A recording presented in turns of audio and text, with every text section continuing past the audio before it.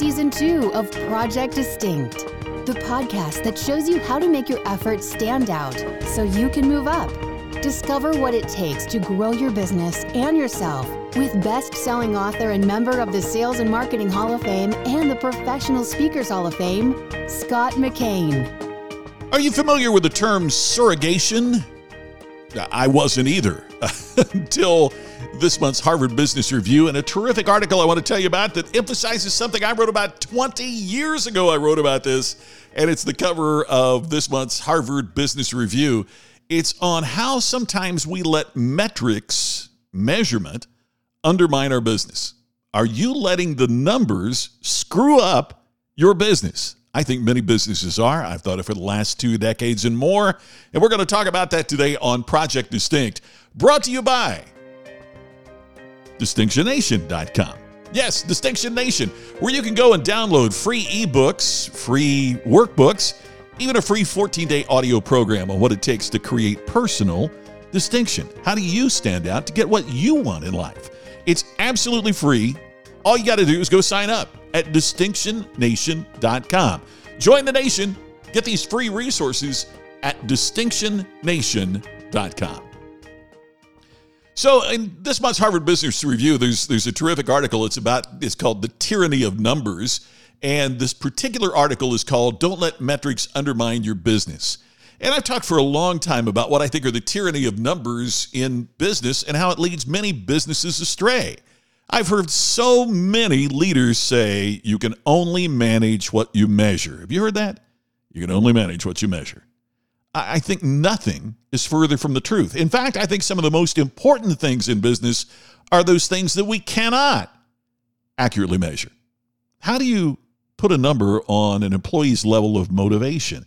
How do you determine the emotional engagement that a customer has with you and your brand? How do you quantify that?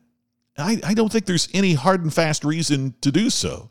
And I think that trying to do so is messing up a lot of businesses. We have trained, and you've heard me say this before if you're a frequent listener of this podcast, we've trained an entire generation of leaders and managers to go by the metrics, and the metrics aren't what matters as much in business today. You saw this past week, announcements by top CEOs like Jamie Dimon of Chase saying things like shareholder value is no longer the primary objective of our organization. We have more stakeholders to consider for the long-term success of this company. Gosh, there's nothing further from the truth. He's so true. I mean, when we think that shareholders are the only things that matter, then we take short-term steps that undermine our long-term ability to be successful. Managing by the quarterly return is not the way to manage a business. But yet we let those metrics undermine not just a business. We've let those metrics kind of undermine an entire look at what organizational development should be. At any rate, as it comes to every size business, and even you personally, this comes into play. As Harvard Business Review says, quote, metrics are a fact of business life, essential to measuring performance and executing strategy, but they can also be pernicious. Michael Harris of Keenan Flagler Business School and Bill Taylor of the Marriott School of Business demonstrate that performance management is frequently conflated with strategy, producing all sorts of unwelcome consequences. It continues to say the problem is that business metrics are inherently imperfect. Most are used to quantify an intangible goal. Isn't that true? I mean, don't we see that? We use metrics to try to put a quantification on an intangible goal. I've had that happen with speeches before. People say, what's the ROI? In other words, how do we specifically measure whether our people take action? Not realizing that it's not just the speech, but it's the pre-work and the post-work and everything else that is involved that's going to determine the relative engagement of your team. If you don't have engaged employees, any speaker, me included, get up talking for an hour and go solve your problem. It might help, but it's not going to solve. You're trying to put a metric on something that tries to quantify an intangible goal. It says here, even earnings, the most common measure, represents an abstract concept. As the authors say, your performance management system is full of metrics that are flawed proxies for what you care about. Isn't that a great line? flawed proxies for what you care about. Here's an example they give. A company says delighting the customer is a strategic objective. You've heard me talk about this here before. As Harris and Taylor note, the company will probably track its progress through online customer surveys. But then employees start thinking that the strategy is to maximize survey scores rather than to deliver a great customer experience. So they may begin pestering customers to give them high scores or send out constant nudges to take survey pop-ups, follow-up emails, robocalls. These make for a decidedly undelightful experience. I don't know if you recall, but I talked several times years ago on this podcast about my experience with BMW. And the experience of buying the car and the dealership was really great. The horrible experience was the survey afterwards. And part of the bad experience, though, I guess in part was the salesperson saying, now, you're going to get surveyed, and I need a 10. So if I haven't done anything to get a 10, please let me know. And if there's anything I haven't done to get a 10, then I'll give you some free car mats to make sure you give me a 10. That's kind of bribery, but he was trying to fit the survey rather than to deliver the ultimate customer experience. Harris and Taylor show in this article that we often confuse what's being measured with the metric itself, and that is the tendency called surrogation. Surrogation is especially dangerous when the metric is not well matched to your strategy. It says here, consider what happened when Wells Fargo made long-term banking relationships a strategic priority and used cross-selling as the metric. Employees scrambling to meet their sales goals opened up millions of deposit and credit card accounts without customer consent. The impact has been staggering. The banks faced billions of dollars worth of fines, legal damages, litigation expenses.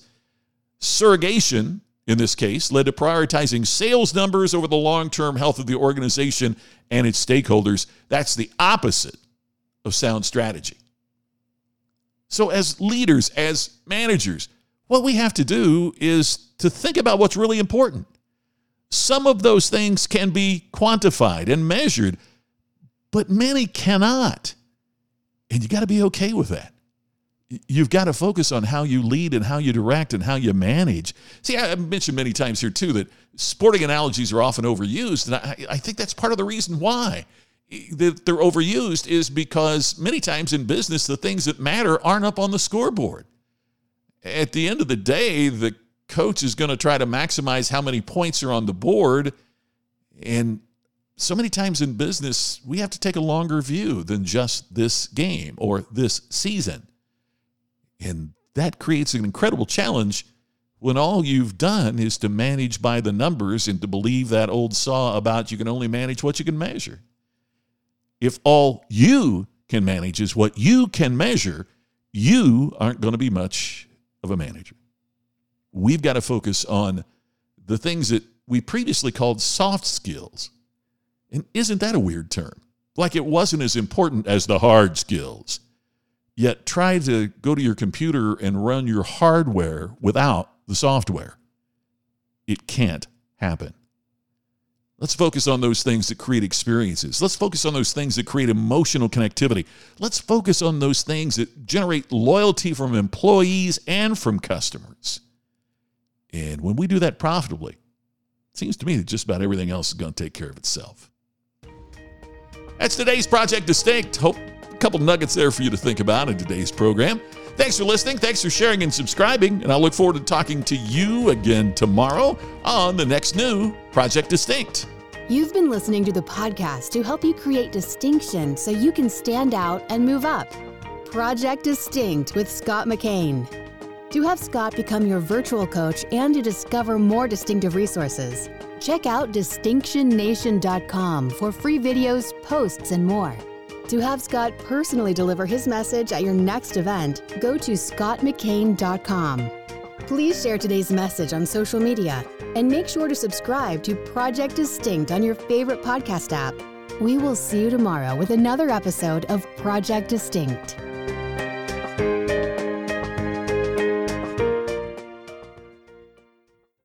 This podcast is a part of the C-Suite Radio Network. For more top business podcasts, visit c-suiteradio.com.